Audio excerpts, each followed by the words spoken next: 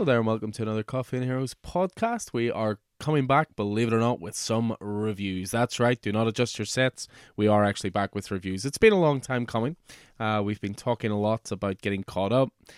The pitfalls of modern life, fatherhood for myself, new house for Keith, holidays, work, all sorts of stuff getting in the way. But we're back with reviews and we've found a way to get caught up as much as possible to modern titles being released. Though we are cheating a slight bit. But we'll get on to that. So, your host as always, Alan, owner of Coffee and Heroes in Belfast. And of course, delighted to be joined this evening by Mr. Keith Miller. Good evening, sir. And good evening to you. A little later than we expected. You were dealing with a punami, I understand. Oh, the joys of fatherhood. Yeah. It doesn't gross me out. I have to admit, when fatherhood was impending, my main worry was, am I going to be able to keep it together to change a nappy? And you know what? Doesn't faze me in the slightest. But it was one of those days. Let's be honest. We're recording this on Wednesday, the 19th of October. You know, it's miserable day in Belfast, pouring with rain, high winds, the kind of day you just don't want to go out in. And I had to have Alfie at the store with me for a little bit, and you know, your tension is then split slightly. So, but no, he's great. You know, he's a real life changer. He's an awesome little dude, but he just has his little fussy moments and. But again, that's just fatherhood for you. The one thing I will say is ever since fatherhood has come along, my reading is always behind. Trying to find the time and the focus to read is a little bit more difficult as a new dad than it was. Need to sort yourself out, son. Sort yourself out. I tell you, I mean, I'm coming up with these ideas of like reading to Alfie and just reading my pull list every week and all sorts. So we'll get there in the end. But yeah, as we say, we're slightly cheating here a little bit, but we just wanted to get back to slightly more modern titles. I mean, we haven't reviewed a book since the 1st of June, which is quite frankly scandalous. But we have been putting content out there, of course. You know, we've been lucky enough to chat to some great creators in the last little while, doing some good interviews there. All, of course, available on the podcast network. Just go back and check those out. We're still doing our previews podcasts. But we're hoping with this one, this will get us caught back up to the end of September. And then we're hoping moving forward, the review show will cover a month at a time. We'll try and fit in the odd interview as well, do our previews as always, and we're talking about maybe throwing in a book club or two and getting a few other voices onto the pod, so you're not just hearing our own dulcet tones all the time. So, but as I say that, it's just the two of us tonight. So, but yeah, our format we arrived at after much consternation was essentially to go back over the period from 8th of June until the end of September and picking out 5 titles that really did it for us. I mean, these might be one-shots, they might be annuals, they might be ongoing series. What we did try to do, though, is we've tried to veer away from titles that we know are phenomenal and we talk about all the time. So we purposely, well, in my mind anyway, we purposely, you know, put them out of contention. So things like That Texas Blood, things like Nightwing, things like Daredevil, you know, all these great titles that speak for themselves, to be honest, and you're probably bored listening to us talk about. They have been consistently fantastic and easily worthy of being included in picks of the weeks and so forth. But we just wanted to move away from those. We have a few months to choose from here, so we really wanted to spotlight, certainly in my mind anyway, either cool one-shots you can pick up or series that are nearly finished and the trade will be coming soon, that we've read a few issues of, that kind of thing. And I think we've done well. I think we've got a really good range of stuff, wouldn't you agree? I would say so. I'm looking forward to once again worshipping at the altar of comic book reviewing. Been a wee while since we've been in this particular temple, but yeah, keen to get back at it. And yeah, we've got some standouts. I'm sure there's a few other bits and pieces that have been mentioned along the way when we find it hard to stay on the straight and narrow. And there really has been so much good stuff, much of which either of us have or both of us have read over the past 5 months, 4 months. So yeah, well, this is the good thing as well. I'm actually caught up on my reading to this point, so at least this is all inclusive. It's just been the last couple of weeks of October I'm a little behind on, not helped by the massive pull list I brought home today as well, I have to say. But yeah, no, it's interesting though, because looking over our choices, very little Marvel in there, which is quite interesting. I have one and you have none. Mr. Marvel himself without a Marvel pick. My goodness. But Indie dominates quite highly. I mean, Indie accounts for 3 of my 5, and it seems to account for 4 of your 5. So But again, as I say, I mean, we're not one to just talk about the same old stuff. So it would have been easy to talk about, Zeb Wells' run on Amazing Spider-Man, which has been great so far. We could have. I know you're a big fan, obviously, of Iron Man. We obviously joke back and forth about me not being, but I know Christopher Cantwell's coming towards his end of his run. Any other Marvel stuff? There's all that stuff just ticking away in the background that just is just phenomenal stuff. I mean, anything Jed MacKay touches at Marvel just turns to gold. His Strange and his Moon Knight have been phenomenal, and actually crossed over at one stage there over the last few weeks, which was great. And I think now that the Moon Knight series is over and the big reveal about the dissociative identity disorder that Mark Spector suffers from was revealed, I think Jed has sort of, the gloves are off and he's able to delve into that a wee bit in the comic, where he wasn't really doing so before. So yeah, so there's just, I mean, it's all ticking away. I mean, some of the really strong stuff that I've read over the past few months has been Marvel to some extent without realizing it. I think my DC has cut down a wee bit. I'm trying to cut down my pull list, but just because I'm perpetually 3 weeks behind. That's what happens when you gallivant all around Turkey for 2 months. You know what I mean? That is true. I mean? It was only 2 weeks. But no, I agree. I mean, anytime we record this, we obviously go into detail on our own pull list.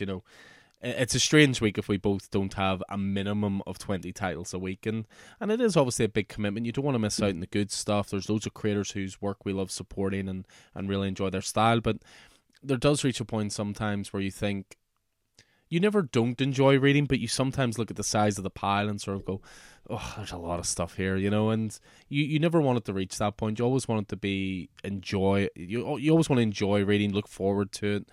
Each title you pick up, you're like, oh, I can't wait to get into this again, as opposed to picking up titles and going, this is okay, but you're 4 issues in the 5-issue miniseries, so you just stick with it, that kind of thing. So, but enough of that negativity, because we're just going to be talking about the best stuff from the last few months, as I say.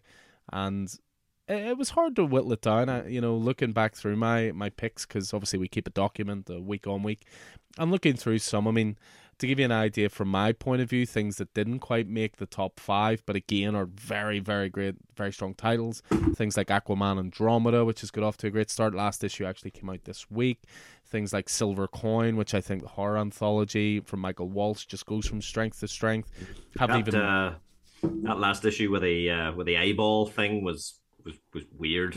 It left me really. I mean, I suppose it's there to leave me unsettled, but it wasn't my favorite issue of the series so far. I mean, I like that it goes to all different facets of almost sci-fi and horror, different time periods. You just don't know what you're going to get from issue to issue, but I really, really enjoy that part. I mean, I haven't even mentioned Chip Zdarsky taking over Batman. Jeez, this was so long. We really haven't reviewed in a while. With Batman 125, I think that's off to a great start with Jorge Jimenez, knocking out of the park on art there. Things like Daredevil #1, of course, Mr. Zdarsky again. Ram taking over Detective Comics. A new Tom King Image title, Love Everlasting. Deceased has started up. Human Target has started again. There's so much great stuff that we won't be going into detail here, but it wouldn't surprise me if further down the line with those titles, if we mention those more in the monthly review show. But again, we had to pick it down to 5 of sort of the creme de la creme, if you will. And I have to say, when I was doing my writing of my reviews and going over some of these titles, I think there's at least 3 on my list here that would be in contender for my favorite title of the year. So I really did squirrel it down, shall we say. There's one on your list that I think is the best book that DC has released in years. Them's big words, and may another convert be welcomed into the cult of Keen. But we'll get to that. So who wants to go first? Do you want to kick things off, or do you want me to kick things off? You go ahead, sure. Okay. Well, since you twisted my arm, so I'm going to talk about one of those titles that is up there for title of the year for me, and that is Do a Powerbomb. This was a brand new #1 going back all the way to the 15th of June. It's as far as issue 5 now. It's going to be a 7-issue miniseries, and this is written and drawn by Daniel Warren Johnson. Now, when this title was first announced, it almost felt like it was saying, this is for Alan. It was a wrestling-based book from Daniel Warren Johnson.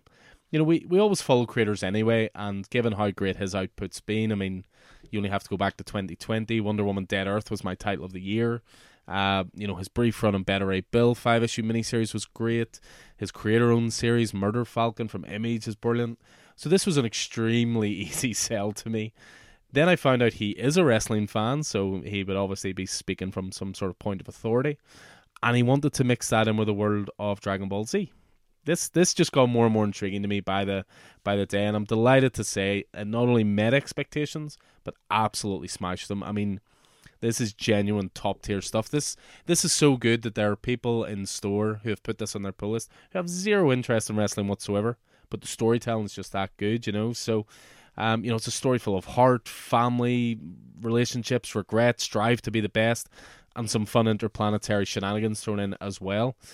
And what's really, really clever about it, obviously I'm talking heavy on the wrestling side of things, but knowledge of wrestling is not a prerequisite for this title whatsoever. It's definitely a bonus. There's Easter eggs through it and nods to the industry and history dotted throughout, but you could absolutely just go into this sight unseen, so to speak.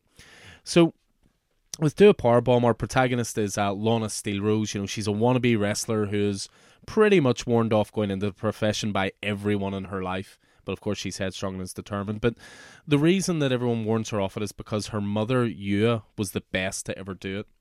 But she also died tragically in the ring, a complete accident that unfortunately highlighted the dangers of the industry. It's no secret that wrestling is scripted in places and choreographed in places, but there's very real dangers there, and something went wrong this one night that unfortunately led to her dying in the ring.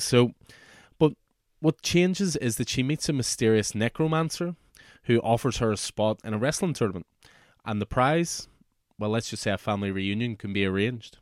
So what's fantastic here is, Johnson is clearly a wrestling fan. He understands everything about the industry. Not only does he embrace the bone-crunching moves with phenomenal art, like you wouldn't believe, the great agility required to succeed, but he also shows off, the heightened pomp and circumstance that surrounds matches, the over-the-top melodrama of the storylines, the bane for blood nature of the fans, the over-dramatics of entrances and interviews and promos and so forth. But he's developed a story with a ton of emotion and the very highest of stakes. I mean, you care so much for Lana. She lost her mother tragically, and the thing is, she lost her mum when she was young, and she thought her mum was invincible. She was like top of the tree. No one could ever defeat her, let alone pass away in the ring. So it also put distance between her and her father. Their relationship's very tenuous because he was involved in the industry as well. So, could he have prevented her dying, that kind of thing. But it also instilled into her a big determination. She wanted to continue her mother's legacy in some way. So throw into that a planet-hopping alien who fell in love with wrestling on TV and was therefore driven to start his own wrestling promotion and invite all the best wrestlers in the galaxy to compete. And did I mention that Earth is the only place in the universe where wrestling is not 100% real? Every other competitor is like a real fight. They take it like MMA or, so they're thinking like, do these guys not know that some of this is scripted and choreographed? So it's a real brutal fight to the death type stuff. There's so much to enjoy here, and it's a story that takes genuine twists and turns. I audibly gasped at the end of issue 2. There was a moment that was just some of the best storytelling I'd seen, and it wasn't like it was unearned or it was just thrown in there for shock factor. Like, it made complete sense. I spoke in the intro there about, falling behind in my reading somewhat, but this is top of the pile every single time a new issue comes out. It is a genuine contender for title of the year. It may just walk out with a belt over its shoulder, if you will. But, 7-issue miniseries. Issue 5 came out last week, so the trade will not be far away. And when it hits, do yourself a favour and grab it at the earliest opportunity. It really is that good. And on a final note, my number one is even more of a prized possession now, because I managed to get the GOAT himself, Chris Jericho, to sign it. You were allowed one item for him to sign before a Q&A, and I took my copy of Do a Powerbomb. So, biggest compliment I can give it. I know you're not a wrestling fan, but I know you're a Daniel Warren Johnson fan, so I think you would really dig this. Yeah, it's one that I might hold on and read and trade whenever it comes out. You have chatted about it continuously since it came out, and I am a Daniel Warren Johnson fan. I'm not in any way opposed to wrestling, as a sort of, I'm not a fan of most competitive things, but I like the theater of it, all of that crack, So and as I say, Daniel Warren Johnson did some fantastic stuff on Beta Ray Bill. Jurassic League has been up and down a wee bit, but he's I think, just scripting it. He's just doing the art and Uh, doing the odd cover, yeah, but I yeah. think you can tell his art style is so kinetic and fast paced. That's why it suits this kind of thing. So And yeah, there's a really good, just as a final note, there's a really good essay at the back of issue one, and I hope they include it in the trade. But it was basically all about how he had fallen out of love with wrestling for years, but then he had a child, and he would be doing night feeds and looking for things to watch in the background while doing all his parental responsibilities. And because of the late nights, he was watching New Japan Pro Wrestling. Now, New Japan, compared to American wrestling, is like chalk and cheese. New Japan wrestling, they take it really seriously, really respectful, respect the old traditions, all that kind of stuff. And he basically talks about how he fell back in love with wrestling and then broadened his horizons, because most people, if you're not in the wrestling, you just think of like The Rock and The Undertaker, and you think American wrestling's the be all and end all. But there's so much other great stuff out there, and that's what got him into this. And then that was the seed sown for the stories. So I'm very glad his wife gave birth to a child, and that child needed night feeds, and that he did it. So yeah, as I say, on course for one of my picks of the year. Do a power bomb, as I say, as far as issue 5, but trade will not be far away, as it is just a 7-issue series. So that is my first pick from our massive retrospective for these few months. What are you going to lead the way with? let me see. Will we go for A Calculated Man? Have you been reading it? I have indeed. This I remember seeing the cover for this, and it was an homage to Scarface, but with mathematical equations in the background. Yeah, this looked good to me. This is Aftershock, isn't it? Yes, that's right. It's an Aftershock book. So yeah, I mean, it's by Paul Tobin and Alberto Albuquerque, um, and it's got a really cool high concept. Jack Beans is a former mob accountant turned informant for the U.S. Marshals, and just as his handler in the Marshals is retiring and handing over the case to an incoming rookie, the Keys family, who are the mobsters, discover that Jack has been an informant, and therefore come after him. The story is really character driven, and the first issue lays the ground with all the different sort of pitfalls and challenges for Jack to step into as he follows what he feels was the most logical course of action to achieve freedom from the Keys, and that is to wipe them out. Now, Jack, the Calculated Man, is an extremely interesting and unique character, and Paul Tobin has done a great job of drawing readers in by giving him really, say, I guess, solid strengths. He's a mathematical genius. He sees everything as numbers and patterns and that sort of thing. And he has a personality tick that he's never able to tell a lie, which of course is difficult whenever you're a mob account turned informant, and also whenever you're an informant who's trying not to tell your U.S. Marshal handler that you're committing murder in order to stay alive. So I mean, it's a fantastic setup. Jack's backstory and motivations are a wee bit hard to believe, but they're very, very compelling. The art by Alberto Albuquerque is very, very solid. It mirrors our own world with an edge of, I suppose, cartoonishness. Not maybe quite to the extent of, say, Chew, for example, but definitely leaning in that direction. Characters are really well defined, really recognizable. I've seen it described as John Wick meets A Beautiful Mind, and I think that's both clever and accurate. And the series is now 3 issues deep. I think I've read all 3, and I think 4 is out this week. But the John Wick type moments definitely come hard and fast in the second and third issues, as Jack systematically sets up and eliminates the members of the Keys gang while simultaneously falling in love with someone who he has met, I think, online. And she thinks that they're role playing over the phone with her posing as like a call girl, telling Jack, what she's up to that day. While Jack, he's narrating his actual day to day as a former mob accountant on the run, killing off mobsters. And she, of course, doesn't realize that it's the truth. And he's not, Jack's not like emotionless. He's not Spock. You know what I mean? There's a bit of a, there's a bit more humanity there, I suppose, or human warmth. He's not that locked down, but he's definitely somewhere left of center when it comes to the way he thinks. And Paul Tobin just writes that so well. Um, I heard this week that it's been picked up by Disney for Hulu and has been produced by the same guy that did Legion. So that is going to be, if that comes to fruition, that's going to be an interesting piece for sure. I mean, it could make a great TV show. Yeah, I would agree with that. Yeah, I mean, for me, the heart and soul of it is that relationship. It's the role playing between it's fantastic because obviously it shows that he can't lie, but it's about the only way he could form a bond with someone. Yes. So it's a very, very clever idea. But yeah, a lot of great characters in it. All the mob bosses are really interesting. The main guy himself, obviously, as well. So yeah, this one I've been enjoying. I mean, Aftershock do some good stuff. It doesn't seem to get the same sort of traction as maybe Image and Boom and so forth, but there's some really good stuff coming from Aftershock. I think they're getting there. I think they're getting there. They're just beavering away and putting out some, as you say, some great stuff. And this is no exception. The way you see Jack, from the first person point, the first person point you're seeing him, but you're also seeing him described by the U.S. Marshal, who is his handler through conversations with the rookie. Yeah. And there's a mutual respect there and admiration. But yeah, really, really, really good book, driven very much by the character. Yeah, and I think a good comparison there to Chew. It's not quite the exaggerated world of Chew, but it's not a kick in the butt away from it.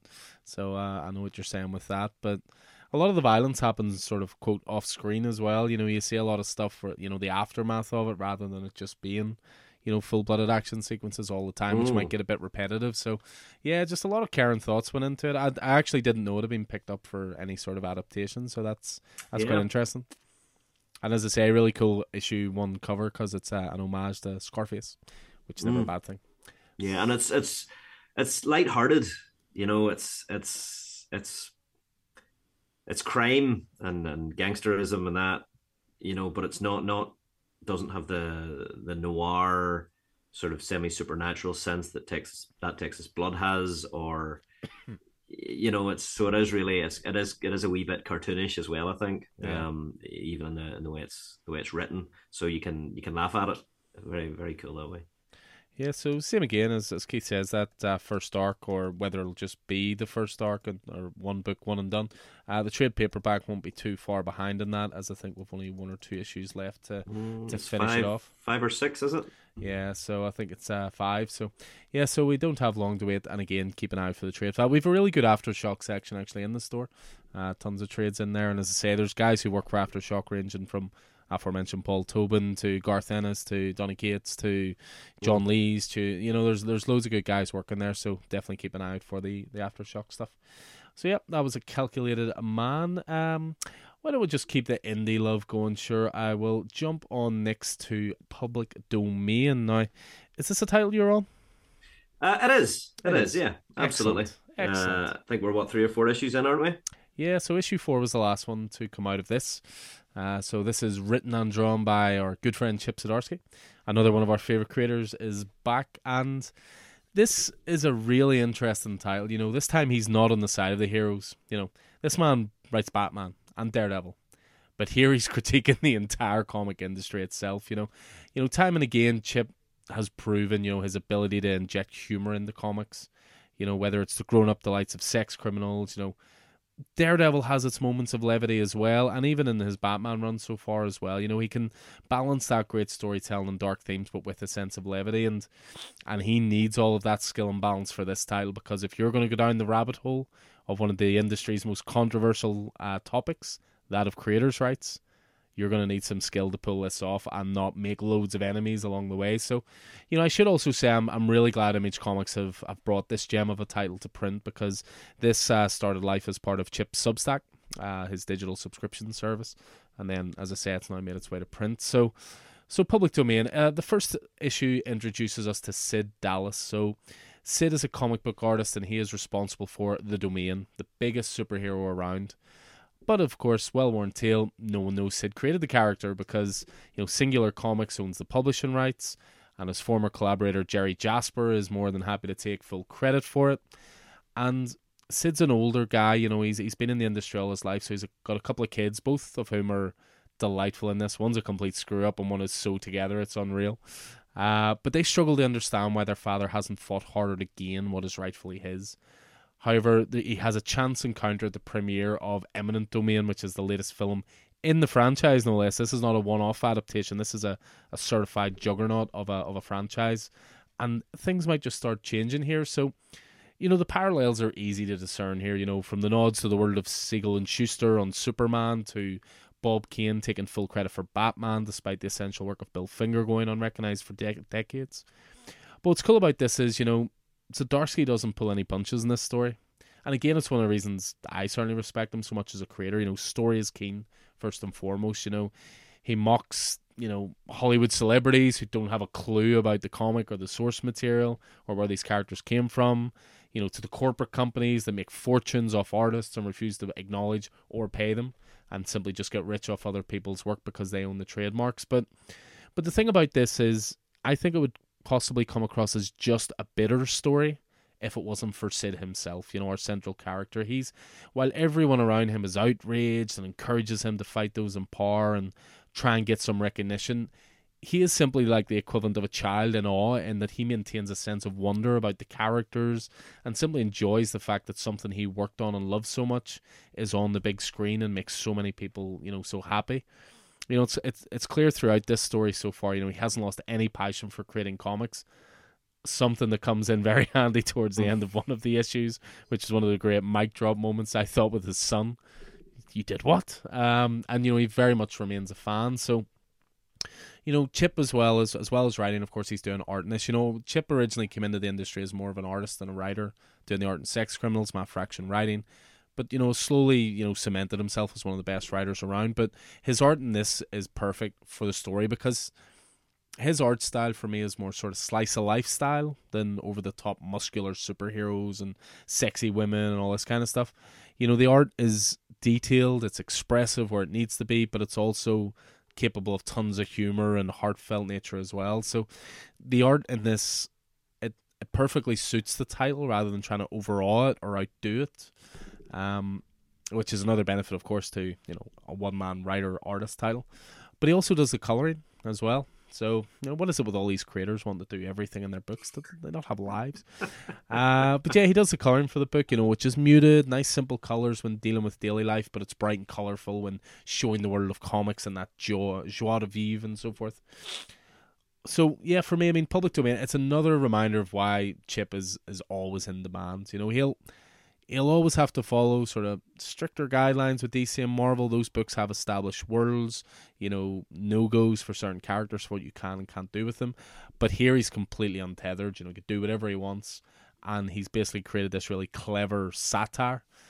But also, again, going back to that balancing act I was talking about at the start, underneath the surface of all those jokes and digs at the comic book industry, he's able to tackle this important subject with a bit of respect and a bit of pathos as well. So yeah, keep an eye out for the collected trade. It's due soon. We're only 1 or 2 issues away from finishing up this as well. Again, I don't know if there's more than one arc here, but there's definitely potential for this to be a much, much bigger world, especially with well, I don't know how far you are, so I don't want to throw spoilers too much. But yeah, where they left the latest issue with, old rivalries being renewed is what I'll say. Definitely means that there's so much for this world to explore, I think. So yeah, absolutely love it. And again, this, when I'm speaking about those titles of the year, this is up there for me. Cool. I'm enjoying it. It's not one that rises to the top of my pile, but it is interesting whenever I read it. So yeah, enjoyed. I think I must be up to date based on what you're saying. Okay, yeah, cool. It's, and it's funny actually drawing the parallels between real world creators or real world creators who possibly are no longer with us as well. But yeah, and also the passion of the father for the character. He gets what he wants. It's just that the two guys don't necessarily understand what he wants. No. And then you put that against the background of one of the sons and his gambling problem, and that His it's dad bailing him out and yeah, all that yeah. kind of stuff. Yeah, well, that's it. There's a really lovely, sweet, tender moment where, in terms of sort of monetary reward, shall we say, for his work, he literally only asks for the amount to bail out his son.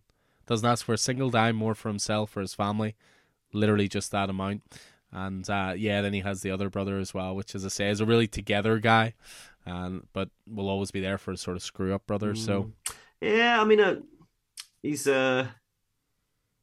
he's maybe a wee bit. I don't know if he's totally together. He's certainly more self-aware. Maybe hmm. he's got less. He's got less notions about himself. Oh, there's no denial with him. He knows who he is, whereas the other brother is always trying to portray himself as being like this great savior and champion of his father's work and this and that, but he's a bit of a piece of shit, really, Mm. to be honest. So I love the part where he literally takes the mobsters or the debt collectors to his brother's apartment with no plan whatsoever for what they're gonna do. He was just like, "Oh, I thought you'd take them both out for me," that sort of thing. Yeah, he's just a totally in denial character compared to the brother, but yeah, just great characters in general. Their mother, she's just happy to see her husband get what he wanted, even if it's not necessarily what everybody else wanted, sort of thing. So, but yeah, no, I love it. I think it's an absolute underrated gem. There's not a lot of guys on it in terms of pull lists and so forth in the store, but I think when this hits trade, it'll certainly do very, very well. So Yeah, yeah. Maybe it is a trade book. yeah, so yeah, Public Domain. That was my second pick from this period. What are you going to be going on to next? Let's take it downtown to DC, shall we? And I will bring you a one shot that is the epic conclusion of Philip Kennedy Johnson's Warworld saga with Superman Warworld Apocalypse, which was I think it was an August release. Philip Kennedy Johnson on writing, and the art was provided by Brandon Peterson, Will Conrad, Max Rayner, and Miguel Medonca. It was a chunky enough book, a little bigger than usual, and it was the capstone to what has been a phenomenal story, and I just loved Steve Beach's cover A for this. It was just a fantastic depiction of Superman as he is on Warworld. It was almost uh, like some old school fantasy art that you used to see about really really cool stuff. But if you haven't been following it, Philip Kennedy Johnson's Action Comics has had Superman Kal-El and the Authority set out to liberate the inhabitants of Warworld from the tyranny of Mongul. But as these things go, they became prisoners themselves, chained up and used as cannon fodder in the Warzone fight pit. Uh, Kal-El, his powers sort of stripped or weakened because of the lack of a yellow sun, which he was expecting, but he wasn't expecting to be in prison, so he wasn't expecting it to go this badly. At this point, it's just half of his allies have turned against him, and Clark is in this uphill battle to win against the barbarism of Mongol. And over the last few issues, or a year of issues, he's created this little spark based on the hope that is the symbol of the L, the House of L.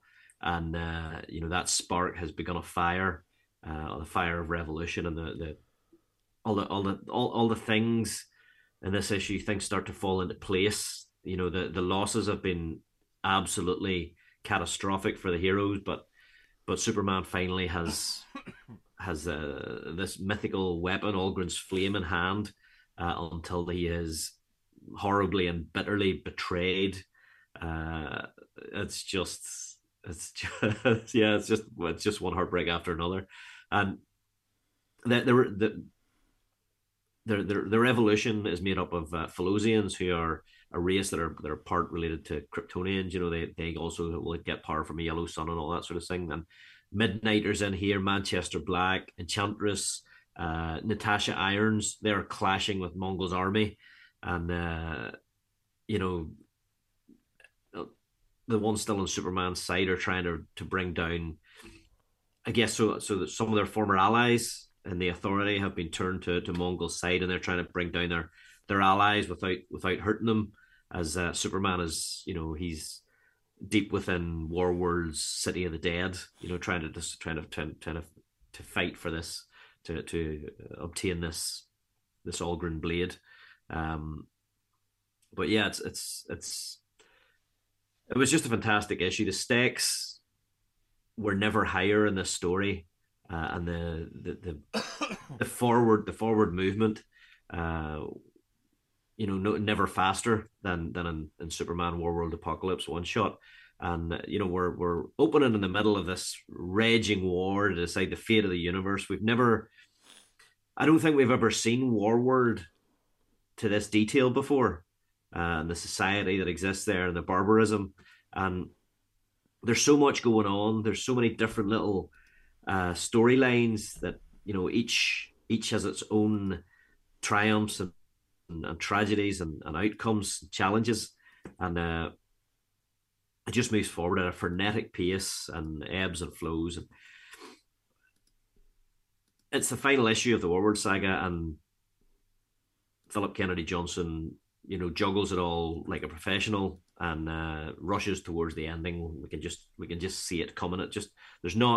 There is not a dull moment throughout of this, and the artwork by, I guess, industry stalwarts Brandon Peterson, Will Conrad, Michael Rayner, Miguel Mendonca.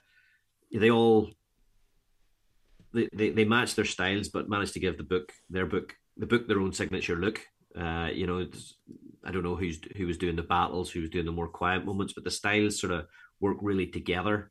And seeing Superman, stripped of his costume, just wearing his shield on his chest, tied across his chest, and sword and shield in hand. It's just pretty cool, I have to say. Um, the power of Superman here comes not from superpowers, though part of the tension is Natasha trying to she's trying to like raise a star, one of the stars that powers Warworld, and convert its energy to that of a yellow sun in order to give Superman and the Felosians their power back. But without his power, Superman is there standing tall and inspiring even cynical teammates like Manchester Black and Midnighter to follow in his footsteps. In the way that there's a reason that Superman and Captain America are sort of analogs, not because of powers, but because that's what they do. They inspire hope. They're inspirational characters, and so yeah, I mean, even without his superpowers and his strength, his Clark shows that his real power is just to raise everybody around him up, and it's fantastic, especially against the backdrop of the brutal war world and the brutality of Mongul, and that final battle between Superman and Mongul. Yeah, it was really just a really satisfying conclusion to a really solid story. And I guess the end of the story, I guess, gives us the passionate reunion that we were all sort of looking forward to. And so begins a new arc for Superman. I know they're changing up the books. Philip Kennedy Johnson is staying on them. I think Action Comics is becoming the Superman family book. I think Superman, Son of Kal-El, is still very much there, front and center. So yeah, I'll be looking forward to seeing what is to come. But this was some story. Yeah, I mean, I've heard nothing but great stuff about Warworld Saga. I read the Future State stuff, which was actually really, really good. And I don't know, just for whatever reason, I never just jumped on Action Comics for this, which I sort of regret. There is a nice hardcover coming out soon of it, but I have finally, jumped on the Action Comics because it's now doing, Kal-El Returns, and it's going to be a crossover with Superman, Son of Kal-El, which I have been reading. So I kind of need the two of those, but I will definitely go back and check Warworld at some point. That's Superman, Son of Kal-El has been brilliant under Tom Taylor, but it'll be interesting to see now over the past year, John has been established himself as the Superman of Earth. Even during Dark Crisis on Infinite Earths, whatever they call it now. He's been establishing, trying to step into his father's footsteps. But now with his father back, will he struggle in his shadow, or will he have asserted his own identity enough that there can be two Supermans. Let's go with Superman. Yeah, I would highly recommend this one, Alan. The Future State stuff. Was it Future State? It was, wasn't it? Yeah. That I kind of, I didn't really, twig me at that time, and I should go back and read it. And now, of course, I have my entire comic collection in my house. I can do so if I choose. But yeah, maybe I should go back and read that, because that wasn't what grabbed me. It was just the story just got more and more compelling and it just pulled me in the further it was through, until by the time we reached the crescendo here, I was fully invested. Yeah, I think it might be worth going back and checking those issues out. I think there was only two. I think it was Superman Worlds at War. It was called, and it was Phil Kennedy Johnson. So might be worth going back and seeing what seeds were being sown, if you will. Yes, I will go do so, and I think you should definitely pick up this whenever it comes out in trade. And my final point on Steve Beach's cover is it just looked like it should have been like spray painted onto the side of a heavy metal van in the 80s.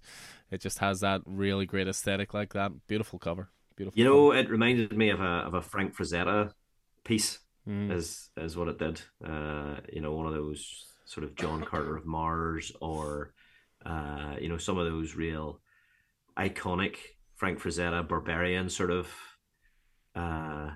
Definitely. Nice. So Superman Warworld Apocalypse one shot. From there, I'm going to jump on to my last indie one, and then my last two picks will be from the big two, one from each actually.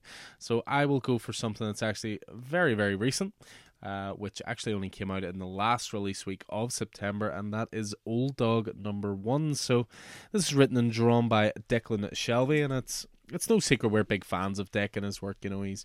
He's been to the store for a couple of signings now. He's done some fantastic work with Marvel, most notably a seminal Moon Knight run.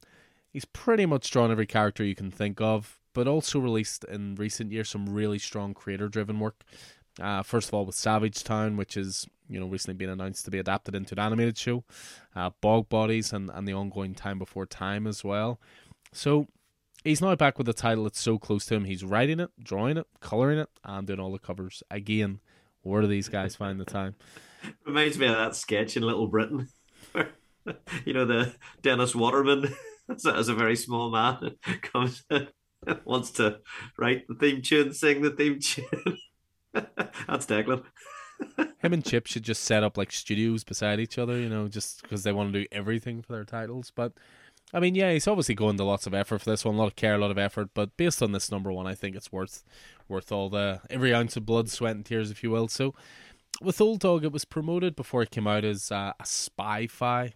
This is an idea that strikes me, straight away, because it's an amalgamation of a couple of my favorite genres, science fiction and spy noir. So, as I say, it's firmly entrenched in noir with this grizzled old veteran who pretty much everyone thinks is finished, but he's given a lease of life with one last job. But it also veers into science fiction territory with what that job will actually entail. I mean, I thought this was really smart sort of adult storytelling. So our main character here is Jack Lynch, and obviously he's so descriptively drawn on the cover. You can almost tell that every single wrinkle in that face comes with a story. He's someone who's traveled the world, seen it all, and got those scars to prove it. But you can tell he still has a chip on his shoulder, and wants to maybe still prove something. But there's a lot contained in this first issue, So first of all, you've got, a mission that went horribly wrong 15 years ago. He's been reassigned to desk work and late night low level surveillance jobs. So, in other words, grunt jobs that he thinks are a waste of a skill set. But there's some much needed excitement comes when a routine night watch shift brings him into contact with a mysterious lab. So he's essentially out on a job and part of this surveillance team, which has strict instructions to just observe and report if something goes amiss. So of course, something has to go amiss. Jack's colleagues swoop in and tell him to call for backup if they aren't back in 10 minutes. But of course, he doesn't listen, leaps straight into a rescue mission himself, but discovers a strange machine and a mysterious individual. So A scuffle ensues, resulting in an explosion that knocks Jack into an 8-year coma. As I say, there's lots going on in this first issue. And when he wakes up, something about him has changed. So, mirroring that, the comic, it occasionally cuts to a side story about a spy mission starring who appears to be a much younger Lynch. He definitely has the scar on the face.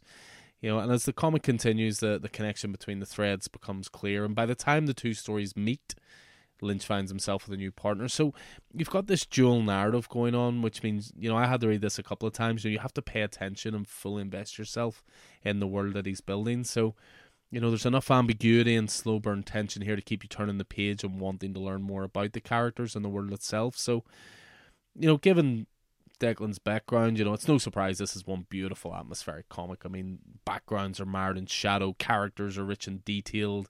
As I said before, Lynch especially having the kind of expressions whereby every wrinkle on his face tells a story. There's a mixture of classic and unique page layouts and easy to follow sort of precise action is maybe how I'd put it. This is a story about professionals, so it doesn't waste time and lead up to fights and the aftermath of fights. It's very much focusing on those bruising moments. But what really, really helps the art, I think, is the colouring. And again, not content with writing, pencil and ink in, Deck also does the colouring. And the colours sort of follow a really nicely established pattern, So when, Lynch is doing the mundane surveillance work, it's rendered in dull blues and greys, which sort of reflects the banality of the job. But there's then an old school sci-fi green tinge when he infiltrates the lab, and then the younger Lynch stories get more variety in colours, lots of bright yellows and dangerous reds, and a lot more excitement to those colours. So overall, I thought it did everything you want a first issue to do. It piques the curiosity of the reader. There's loads more to come here. The narrative is clearly not a straight line. There's a lot of world building done in issue 1, a lot of character building, but the plot is also driven forward as well. And it's also good because it sort of subverts genre expectations in all the right ways. There is still something different to do in the spy genre. Clearly, you just need to add science fiction to it. So Deck's clearly a genius. Yeah, as I said, I'm a little behind, so I quickly read this before coming into the store on Saturday to meet Deck, because I didn't want to go in and be chatting to him and not having read the book that he was in to sign for. But I need to give it another read. For sure, there was a lot going on. There's a wee bait and switch there where you think you're looking at the past, and it quickly becomes clear that you might not be looking at the past, and that sort of thing. Deck has made it clear that it's not a time travel story, but there's definitely something squiffy going on. There's a series of panels, when the explosion happens, and the characters are shouting at each other, but their speech bubbles are empty, and then the speech takes place in a disjointed fashion in the next panel. So there's obviously some sort of dilation going on there. But yeah, the whole package. Really looking forward to seeing where it goes. Yeah, for sure. 100%. So, and it's a title we throw our weight behind quite a bit. We started a new initiative in store where we're offering number ones from, creator-owned titles at slightly lower prices, just so people maybe give it a chance. Old Dog so far, Kaya number 1 as well. Kaya may have made it into my top 5 picks here, but that's a sneaky October pick, so that might have to wait. So, but yeah, haven't read it yet. But yeah, Old Dog number 1 was my next one, and as I say, that'll bring to an end my indie corner of my 5 choices. I'm gonna be a sellout and go with a big 2 for my last 2. So right, you're all out of indie love. Well, I am not. So I guess be no surprise that one of my picks of the last number of weeks from June has to be Once and Future. In the reviews prior to this, it seemed to come up every week. It is barreling towards its conclusion. The last issue is now out. It is in my read pile. It has not yet been read. I think you're a couple of issues behind. I'm one issue behind. I've read the penultimate issue 29. So I'm going to be very careful about what I say. But this Once and Future has just been a delight. It's been a roller coaster since day one, and we had the last arc has just everything to play for, and pushing towards an absolutely fantastic looking conclusion. Um, at a point, I guess, a little over halfway through the 30 issue run, uh, things were completely derailed as the British Isles were moved into Otherworld at the end of Parliament of Magpies, and the monarchies in the UK.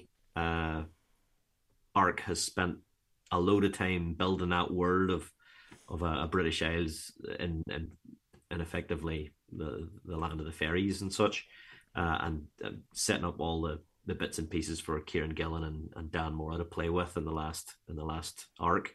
Um, we've spent a lot of time with Duncan, Bridget, aka Gran, and Rose. But as the things have drawn to a close, we're spent more time finding out what's going on with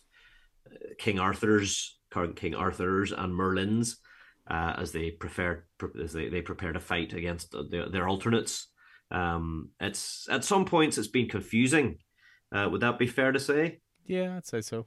Yeah, because you've got so many different ways that the Arthurian legends have been told and retold and reinterpreted over the centuries and the millennia.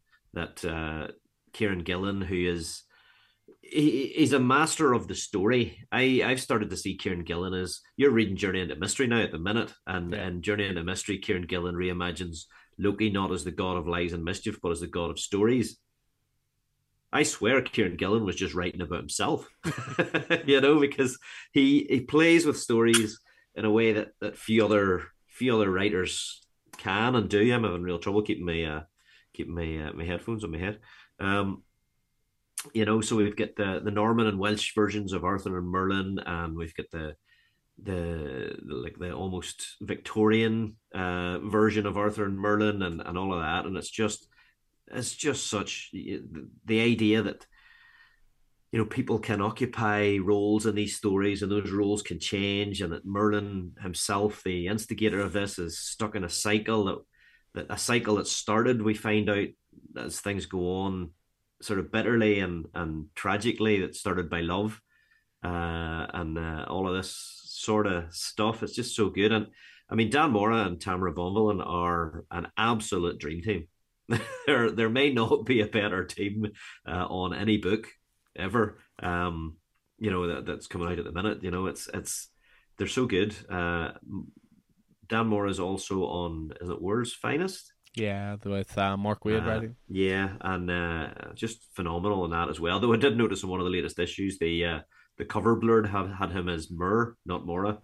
If I was him, I'd have been writing a strongly worded letter.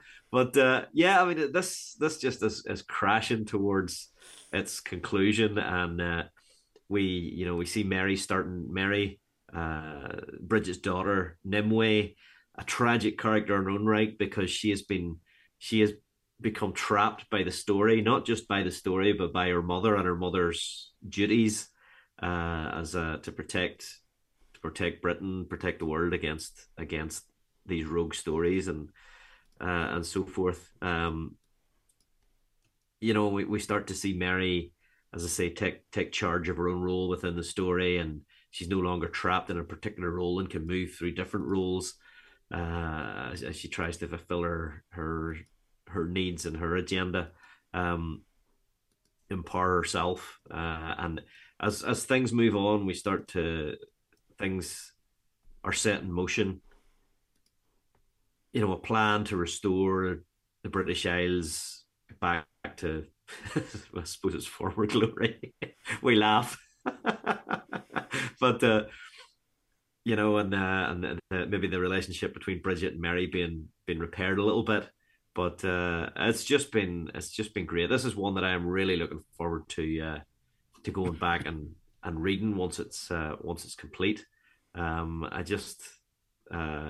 It's so good, and of course the message, throughout the whole thing, that Kieran Gillen has never been shy about, about the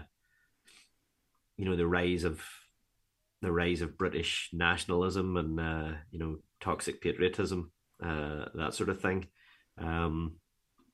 it's just been great from start to finish. Just really strong writing. The penultimate issue was phenomenal. Probably the best issue of the series so far. I can't say anything about it because you haven't read it, but in that issue, Kieran Gillen just does such a good job of, very often the penultimate issue in a story can be all set up, but that's not the case with issue 29.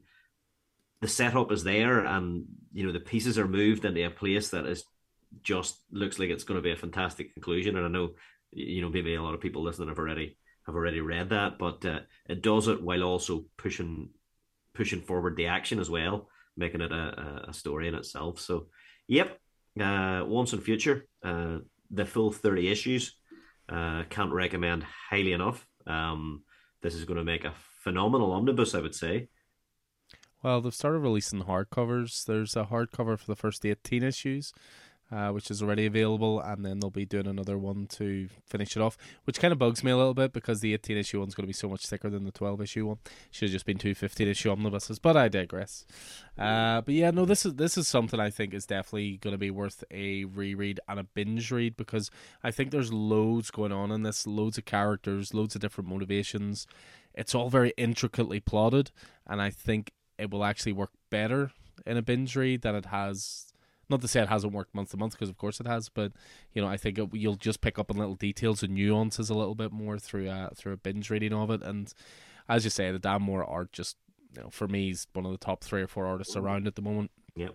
Whether it's superhero stuff or fantasy stuff, so yeah. And I mean, any series that has me sort of googling centuries old British history after every issue, and Arthurian legends and characters and stuff, has to be really solid stuff. Like, the research that's gone into this, not by me but by Kieran Gillen, is so good. The fact that he sort of had this concurrently coming out with Die as well is very impressive. 2 exceptionally good creator-owned titles. I would say he was sleeping at night those days. Yeah, and working with 2 great artists as well, of course. Stephanie Hans with Die, and then Dan Mora with Once in Future. So, and this was another one that was only supposed to be 6 issues, right? Yeah, I mean, it was certainly announced that way as one of 6. Something's Killing the Children was the same, but then I think they were just such big hits that there was obviously more to tell. So, it's good to see. So, yeah, Once in Future, as Keith says, there's hardcover available so far, and then you've got the first 4 trades, and then there will be a 5th one, which will ultimately finish the story off. So that won't be too far behind. So great. And which of the big 2's teats will you be suckling at now, you sellout? You know what? I'm going to sell out for DC because it's actually the Marvel book out of these 2 that has my attention for title of the year. Certainly single issue of the year. But yeah, going to that DC teat and sucking hard, as I always do. There's a lovely image for you. Is Batman One Bad Day, the Riddler. And let's be honest, if I hadn't picked this, you would have. So I believe you made a grand statement in our intro. Yeah, true fact. I mean, it's your review, but yeah, this to me was one of the best things that DC, the best single issues, the best pieces that DC has released in quite some time. It was just a head and shoulders above. I think Tom King and Mitch Gerads, obviously, a great pair, a legendary pair. Tom let me down a wee bit with the sort of fairly middle of the road Batman Catwoman, the greatest moment of which was the appearance of Coffee and Heroes in it. But other than that, it was a bit of a disappointment. But this was quite the opposite. And the first, I think it's the first of the One Bad Days series of one shots. So if they're all up to this standard, then be well worth a look. Well, I think Tom King's got back in your good side by doing Supergirl, Woman of Tomorrow, and following up with this one shot because, yeah, as you say, it's Tom King writing, Mitch Gerads on art, and for me, that's always going to be the team behind Mr. Miracle, which has always been one of my favorite books. So, yeah, they're reunited here to kick off a brand new line of prestige one shots, and each one's going to focus on a different member of the Rogues Gallery. And each one of those monthly one-shots is going to be a different creative team as well. So this is the epitome of one and dones because different creative team each time.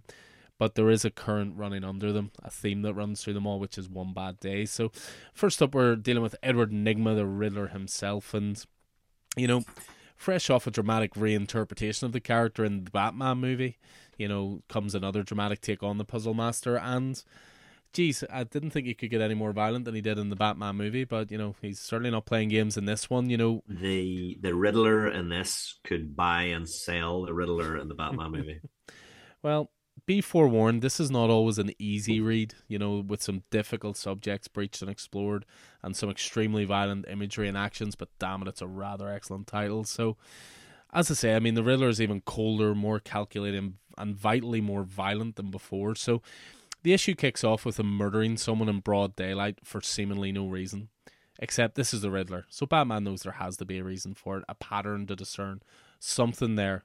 And not only will he disappear down the rabbit hole for this one-off crime, but it's also this issue delves deeper into what makes old Eddie tick, so it does. So, the title One Bad Day, that refers all the way back, just for a brief history lesson here, that refers all the way back to Alan Moore and Bram Boland's classic The Killing Joke, which was always described as a possible origin for the Joker, who likes to consistently remind us that his past is multiple choice, while simultaneously depicted a narrative in the present whereby he intended to prove to everyone that anyone could be driven insane. All it takes is one bad day.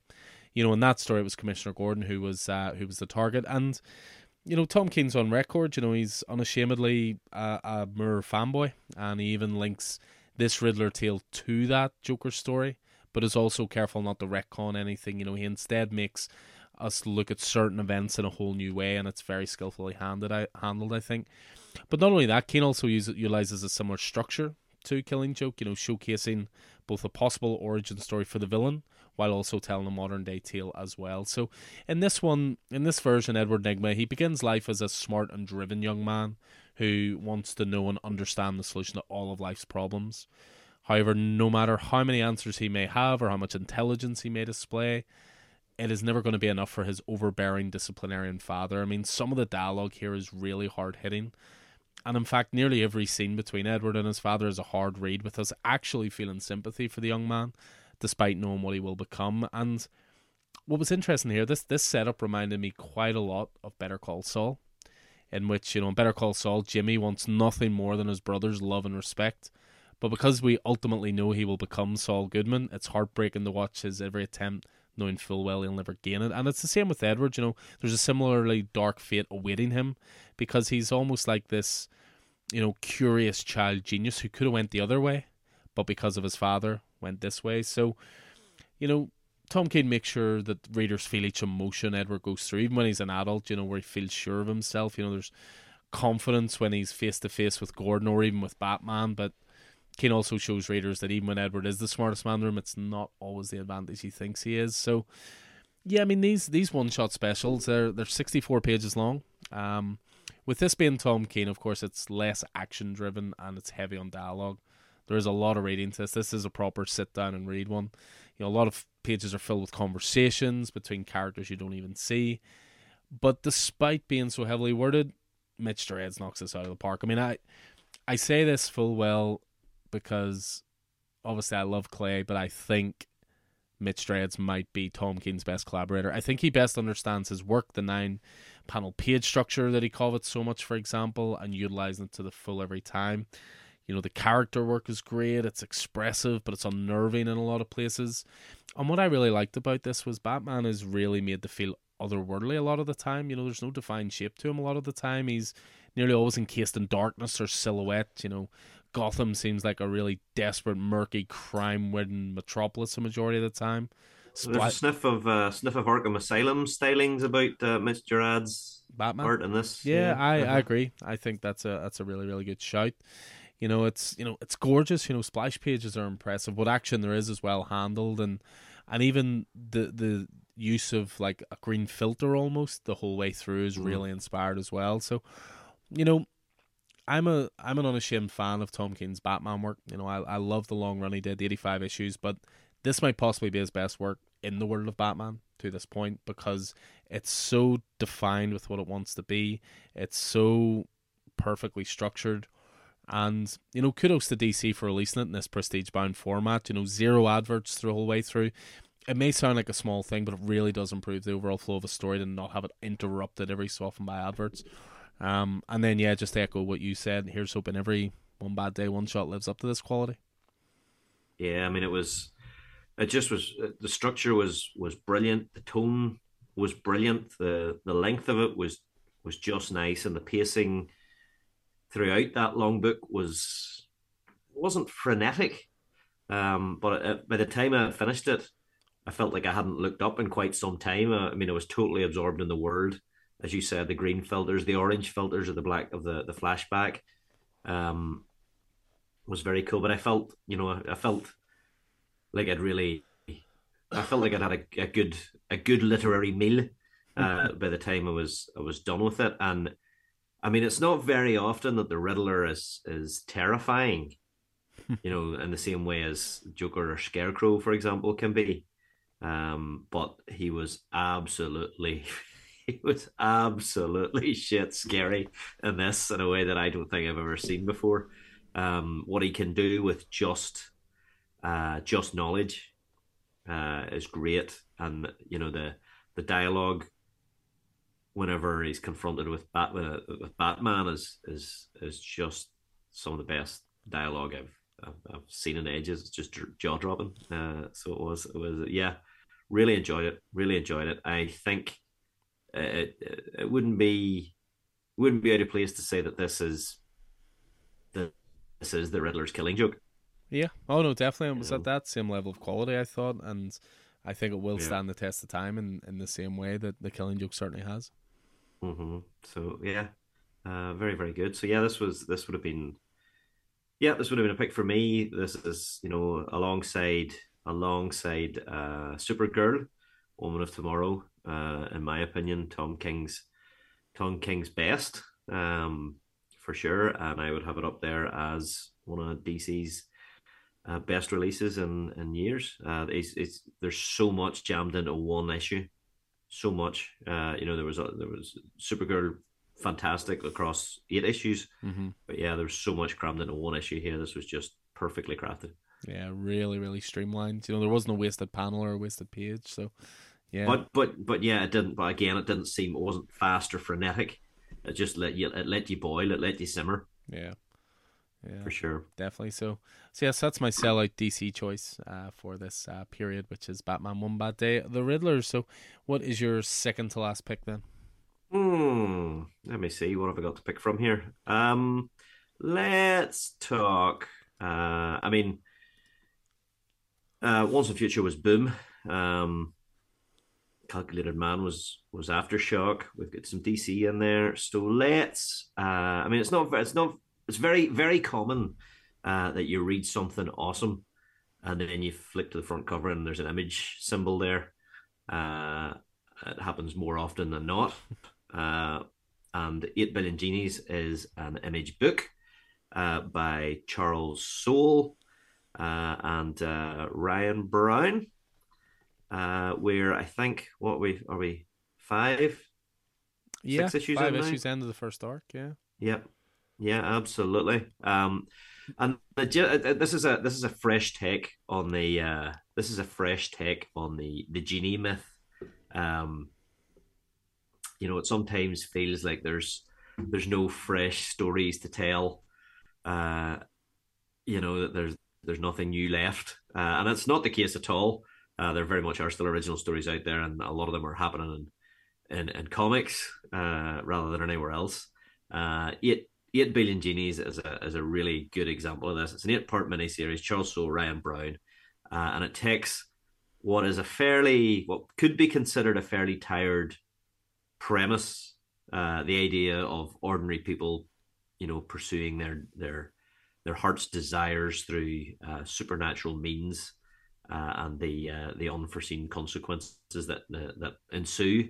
The idea of the monkey's paw takes that and reinvigorates it, because it's not just a one person or even a small group who get their wish. It is everyone on the entire planet.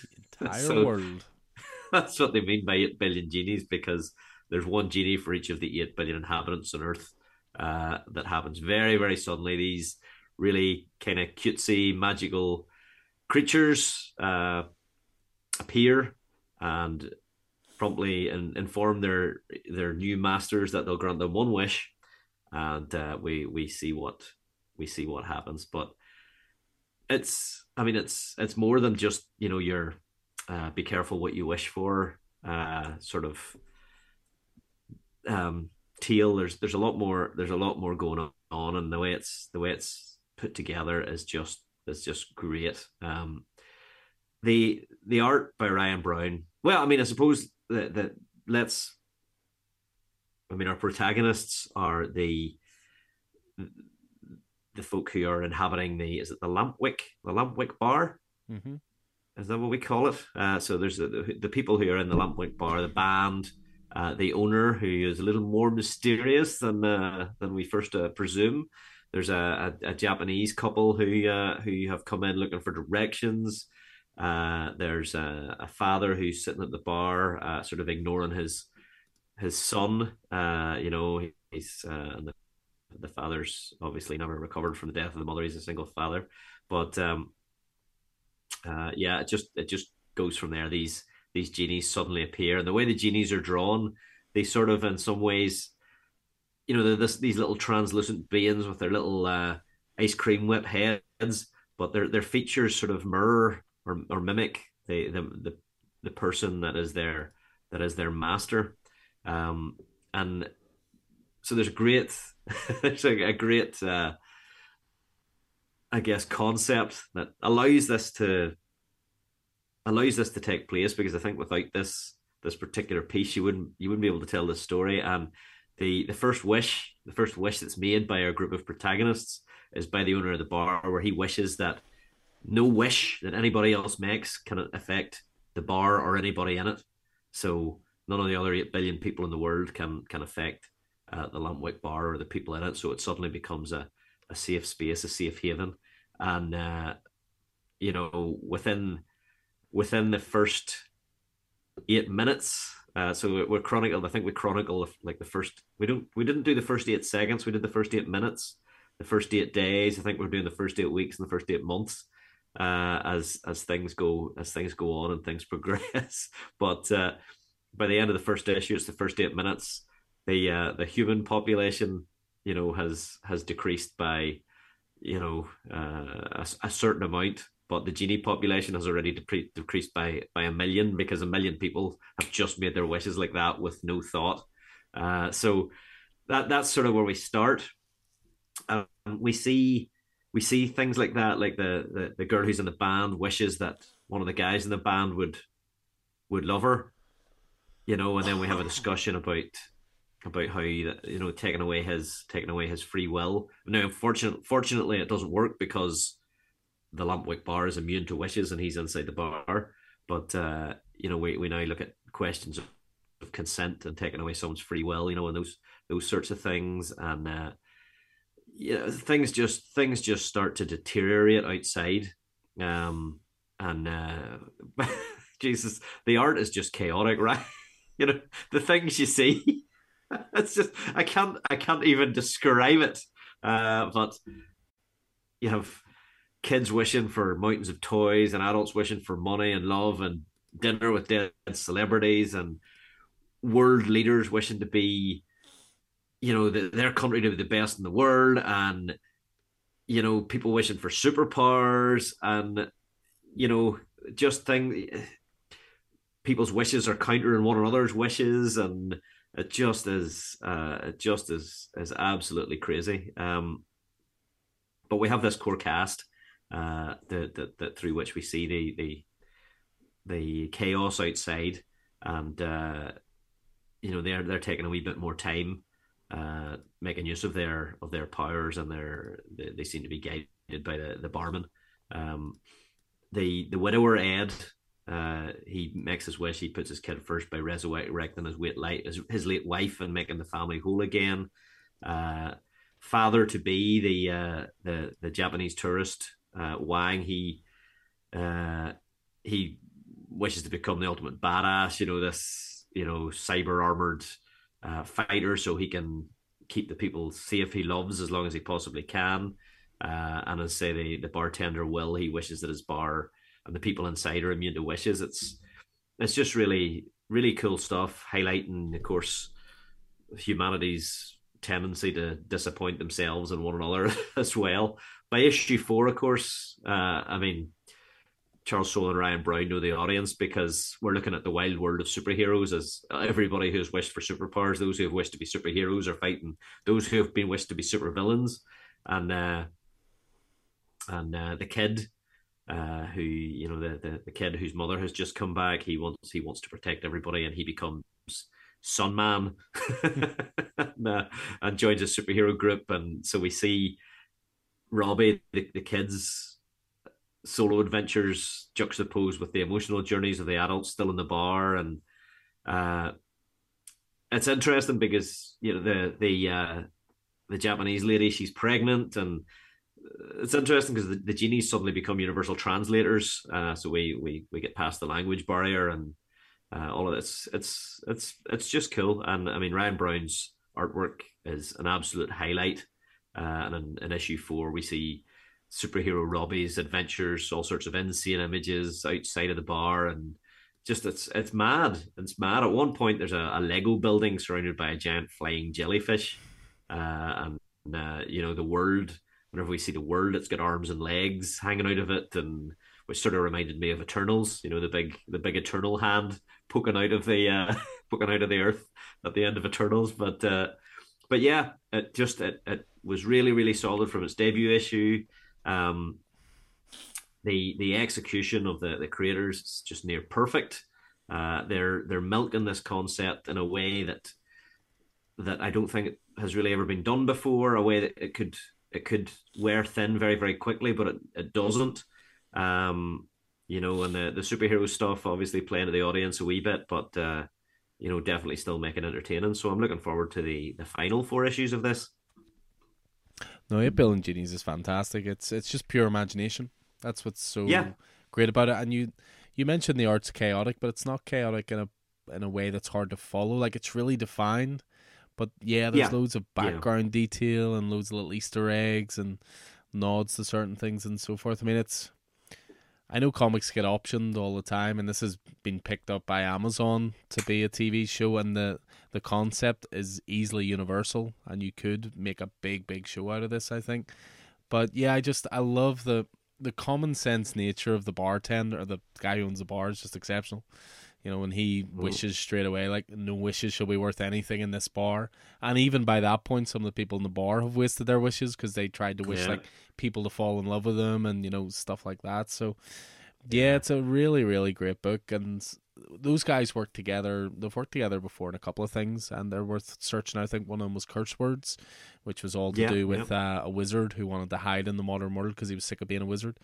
But yeah, if you like their style, worth going to it. The meta story is kind of cool as well. I found myself wondering why this had happened. Yeah. And of course there's a little more going on with Will the bartender than you would first think. Absolutely, and still plenty of mysteries to come as well. So, and whenever I said the art was, I didn't mean the art was chaotic. I mean the chronicle of the chaos through the art. It was he was drawing chaos. Drawing it expertly. Yes, but yeah, indeed. If you have your 8 Billion Genies #1, hold on to that bad boy. It's already a very hot book on the secondary market, to say the least. But I always like to think the reason for that is because it's class, first of all. Forget about your adaptations. But yeah, that is 8 Billion Genies. And again, should be hitting trade very, very soon. The first volume, certainly.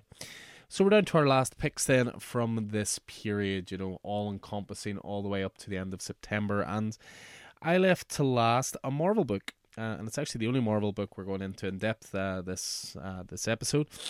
But I thought this deserved a real deep dive, and again, this is up there with one of the best one-shots of the year, I think. So, and I had no expectations going into it. It just, pre-orders weren't huge on it. It seemed like it might be a bit of a cash grab, but it was anything but. So what I'm talking about here is Amazing Fantasy 1000. So, written and drawn by too many people to mention in one go now, but I will talk about them throughout. And it's 60 years basically since old Webhead made his comic debut in Amazing Fantasy 15. So of course Marvel fudges some numbers, moves a few comics around with links to Amazing Fantasy. Somehow settles on the perfect round number 1000. Pretty lucky that. It also means they can release an oversized issue, anthology style, with loads of creators pitching in and charging inflated price. What makes this different, though, is that this issue is worth every penny, but even then, it's a steal. You only have to look at the creators involved to know this isn't some quick, cheaply thrown together edition. I mean, Neil Gaiman's involved, Dan Slott, Rainbow Rowell, Jonathan Hickman, Michael Cho, Kurt Busiek, Steve McNiven, and more. But what's really cool about this is that, first and foremost, not every tale is focused on Spider-Man's superhero exploits. You know, some of the stories focus more on Peter, some of them take an almost what-if scenario by plunging us into the future, and some of them are extremely personal. Perhaps none more so than Neil Gaiman's story with Steve McNiven on art, which features Gaiman himself as the main character, with other creators you may notice along making cameos along the way as well. But the story basically details Neil Gaiman's love of Spider-Man from an early age, and later shows him meeting an adult Steve Ditko for the first time. And in that moment, he's nothing more than a starstruck fan, you know, despite his own successes. You know, this is a story that reminds you that characters like Spider-Man are enduring. You know, they stick with us through the years. They never leave us. They ultimately inspire us and are truly important to growth. You know, it's a very clever concept. It's really well delivered, and for me, this was the story to beat. But there are a lot that run it close. You know, Anthony Falcone and Michael Cho get to tell this cracking wee story about a tracksuit wearing criminal who always seems to be caught by Spider-Man. It doesn't matter if the world is ending or if universe shattering events are happening around him. Spider-Man's going to catch him. But the message here isn't like, it's not some petty thing. It's the message here is that Spider-Man always wants criminals to see the error of their ways and do better, as opposed to just catching bad guys and sending them to jail. You know, it's a really endearing sort of idea. There's another great one with Dan Slott and Jim Cheng. They follow the tale. It's a story set when Peter Parker is 60. You know, he's still fighting villains, but you know, we very quickly learn, understandably, he can't move as quickly as he used to. But this tale, it's primarily set in the hospital. But what's cool about this is this story is all about how New Yorkers know how important Spider-Man is to their city, how much he has done for them over the years, and therefore they'll do anything to keep him, and most importantly, his identity safe as well. There's so many other great stories through here. You know, you've got a brilliantly drawn one by Rand Stegman that goes into the modern concept of fake news within the media. You've got Rainbow Rowell and Olivier Coipel focusing on Peter's skills as a photographer, a skill which of course winds up Jameson Noend, who just wants you to bring me damn photos of Spidey. And we haven't even mentioned stories by Hickman, Marco Cicchetto, Kurt Busiek, Terry Dodson. You know, this really was a masterclass for me in how to put a meaningful anthology together in celebration of one of the most important and iconic characters ever created. You know, the writing, the art, the selection of creators, the length of each story, everything is just perfect, and none of them are out of place, I think. It's up there with any of the anniversary spectaculars DC put out over the last few years, and there were some great ones there. Joker 80th anniversary specials, Superman, Batman, Green Arrow randomly was phenomenal. But this is up there with them. You know, this is just absolutely essential. If you want to get to the core of what Spider-Man is and what he means to people, pick this up. It was an $8 issue. As I said, it's an absolute steal. There's so much great content here, and this must have been massively up your alley. Oh yeah, loved it. There wasn't, as you say, there wasn't a bad story in it. We get 8 stories. And yeah, there was a reason that with great power the Neil Gaiman story was at the end, because I think that was the one to beat, especially with Steve McNiven and art. Very, very personal story. It was cool. It sort of resonated a wee bit, you know, about how you read, you know, whenever if you lived in Britain, you know, how you read Spider-Man back in the days, just picking up random issues here, there, and everywhere, and how you got to know him. And how British comics used to come with all those tacky free gifts, you know, spark guns or you know, with Spider-Man on the side or whatever. It was very, very very good, very good. You know, it sort of highlighted everybody's individual relationship with Spider-Man. Jonathan Hickman and Cicchetto in there as well, telling a suitably Hickman-esque story. I love the Spider-Man versus Conspiratron, which was about by Armando Iannucci, the Scottish satirist who was the creator of Alan Partridge, actually. Oh, yeah. With Stegman on art there, and it was just absolutely taking a total swipe at modern politics and the gullibility of the public, and conspiracy theorists was very, very cool. And Rainbow Rowell, who's doing such fantastic work on She-Hulk at the minute, paired with Oliver Coipel, was brilliant. And that the one about the photography, yeah, it was right up my street. It was, yeah, total love letter for every Spider-Man fan. To a character who just means the world to most of us. Someone who we grew up reading. His challenges were our challenges. Yeah, I felt like I was a kid again reading this. Um, And so as I yeah, say, it arrived with no fanfare. It wasn't like Amazing Spider-Man 1000, you know what I mean? Because it was Amazing Fantasy. It maybe didn't hit in the same way.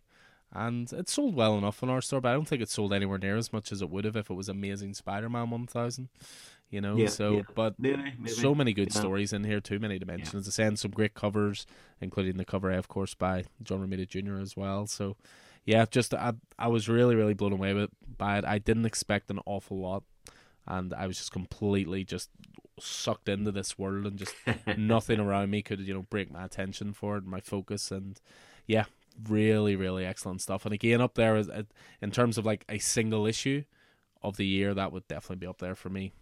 Just fantastic stuff. So yeah, so that is my final choice for this time period, which was Amazing Fantasy 1000. So why don't you bring us home with your last choice? Absolutely. My last choice is from IDW and is by Irishman, Stephen Mooney, the author of Half Past Danger, also from IDW and one of my top books. He's provided artwork and stories for Marvel, Black Widow, Star Wars, and Carnage, DC, Nightwing, Midnighter, Bombshells, all across Valiant, Dark Horse, Dynamite, and all sorts of stuff. But this one particular book is The Rocketeer, The Great Race, which was a 4-issue miniseries, which started in April and was celebrating the 40th anniversary of a high-flying Rocketeer, honoring the legacy of Rocketeer creator Dave Stevens, with a brand new miniseries.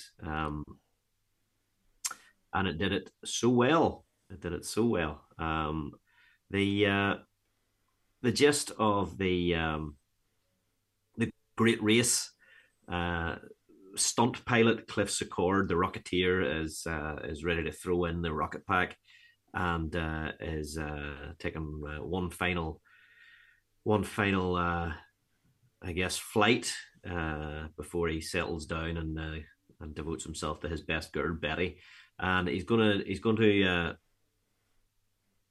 I guess enter a competition where he, in the face of looming war in Europe, he's had enough of his near death scrapes as the Rocketeer, and he wants to take part in the Great Race. It's a prestigious winner takes all race from California to France, so he's ready to smarten up and fly right.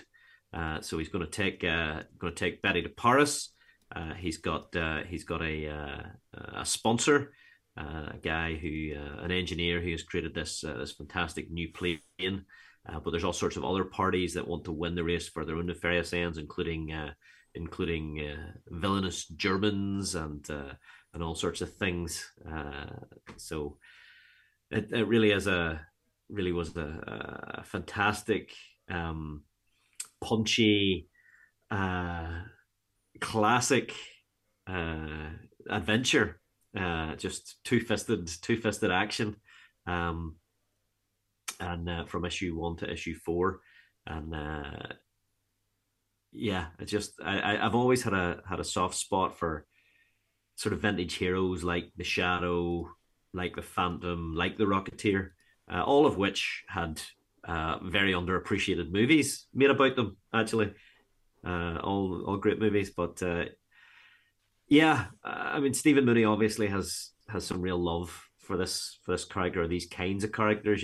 Half Past Danger is set in that sort of time period with those sorts of two-fisted heroes, that you find here in the Rocketeer, and he does a fantastic job in following the footsteps of the late great Dean Stevens.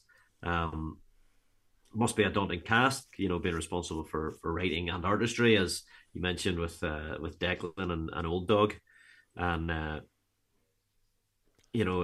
Stephen Mooney steps up exactly the same way as Declan did, and I know they're very good friends. Declan and I were talking about this book at the weekend. Action's totally intense, and it's well divided. You see Cliff sort of in the first couple of issues, he's much more in the plane, but in the last couple of issues, he's more the Rocketeer. Some incredible action and feats. Flight sequences and in your face fisticuffs all cranked up to 11. Right up to the conclusion, the action is epic. There's fire explosions. One in particular leaves you wondering about whether or not the Rocketeer is gonna live past this story. But it's not life or death that keeps you in suspense. It's just you're caring for Cliff Secord and Betty, and yeah, I mean, I would love to see Mooney do more Rocketeer. I'll be keeping an eye for what he's doing next. One of the keys to this as well was at the end of each issue there was a chapter of Dave Stevens, an oral history of the Rocketeer, and all the way through, they're interviewing people who knew Dave Stevens, the creator of the Rocketeer, and they tell the story of how he acquired the property. And I mean, it's pretty hard hitting, whenever they talk about the last years of his lives and that. But I really sort of through it got a real feeling for the guy, and these people talking about him, people that cared about him, and I think they interviewed Thomas Jane, the actor who played Punisher at the time, and he said it best that this deserves a new generation's worth of eyeballs, and I think he's right. I think the Rocketeer does deserve a new generation of eyeballs, and there's no better place to find it than this sort of retro fantastic story that Stephen Mooney has created so ably, with a fantastic conclusion, and just reminds you just how sometimes these real simple heroes, can just be as interesting as our complex superpowered individuals. Very, very good, very good, and great art, fun, adventurous, just paced brilliantly. Mooney's art hits a real high note with the dog fights and the sparring in the sky, and it's just a real treat, I think, to see the Rocketeer again. Yeah, I mean, it's almost like reminding you of heroes of a bygone era, a little bit. It's very classic. It's very, as you say, very genre specific.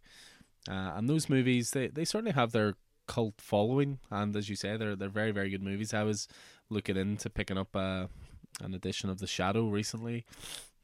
Alec Baldwin, Penelope Ann Miller. I loved The Shadow when it came out. Yeah, again, fantastic. Don't think it got the love that it maybe deserved, which was a bit of a shame. But yeah, I was on this as well. It was just very simple, well told story, classic storytelling.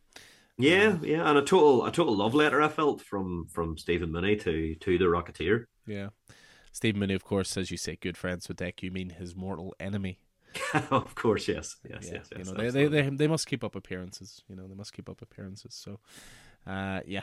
But yeah, no, I really enjoyed it as well, and I wouldn't be averse to some more adventures in the world of the Rocketeer from Mooney, because again, you can see the reverence and joy on each page, and he just seems so happy to be actually doing this title. And I mean, you can even see that in the aforementioned Half Past Danger. That's very genre, 1930s boys' own action type stuff. Mm-hmm.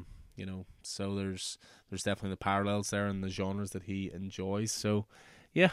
Rocketeer, The Great Race. I think the trade is not out just yet. Let me see if I can get a release date for that, just out of pure interest. So do some magic on the computer, and I don't even see a release date in Previews World, so mustn't be out sometime this year. Yeah, it's got me wanting to pick up that deluxe edition of the Rocketeer Complete Adventures. I have to say, Yeah. I may invest in that. Cool. So, yeah, believe it or not, we have caught up to the end of September now in our slightly cheating way. But let's not focus on that side of things and focus instead on, going over some absolutely wonderful titles from that era. So again, there's way too much for us to cover and loads of stuff we're consistently enjoying. But we will certainly highlight those, I'm sure, in future episodes, certainly more. But yeah, there's some good stuff coming to an end at the moment, some great stuff starting, and just some great stuff ongoing. So, but again, our plan is to get back to monthly shows for the reviews, and just do picks of the week each week, that kind of thing, and keep you guys informed, and keep indulging our geeky whims and chatting away. Good stuff. That was nice. That was fun to get back at it. It was, and again, even if our reading's not completely back up to date, at least our reviews are. So, or will be. Yeah, pleasure as always chatting comics with you, my man. Yes, sir. We will be back, I'm sure, very soon. I think previews will be the next podcast dropping, which will be we're already going to be looking at the November previews for January 2023. Talk about going into the future. So, yeah, keep your eyes peeled for that one. And again, we'll probably try and work in some more interviews over the next little while with all the great comic greats that we get to chat to. We are, of course, organising at the moment to go over to Thought Bubble. Maybe a little bit of networking there, and maybe drop a few names as well and see if we can get a few more interviews that way. So, but anyway, we're going to leave it there. We hope you guys enjoyed this. Hope you enjoyed catching up with us on reviews, and hopefully you'll search out some of those titles. Maybe we have inspired you or pointed out titles that you perhaps missed along the way. So, again, I look forward to seeing you guys in the store sometime soon. I look forward to seeing you in the store very soon, I'm sure. And good night and good luck, as they say. So, I've been Alan Taylor, and this has been Keith Miller. You can find Alan in store at Coffee and Heroes, and on Twitter, where Alan is at Coffee and Heroes 1 and I'm a Scannyson00. Coffee and Heroes is a local comic book shop, coffee shop and community hub in Northern Ireland, based at Smithfield Market in the centre of Belfast. You can find Coffee and Heroes on Facebook, Twitter and Instagram, or email us at coffeeandheroes@hotmail.com. Make sure to check out our YouTube channel as well. The Coffee and Heroes podcast is available on Spotify, SoundCloud, Apple Podcasts and through all good podcast platforms. Please like and subscribe and leave a review so more people can find us. And until next time, happy reading and hope to see you in store.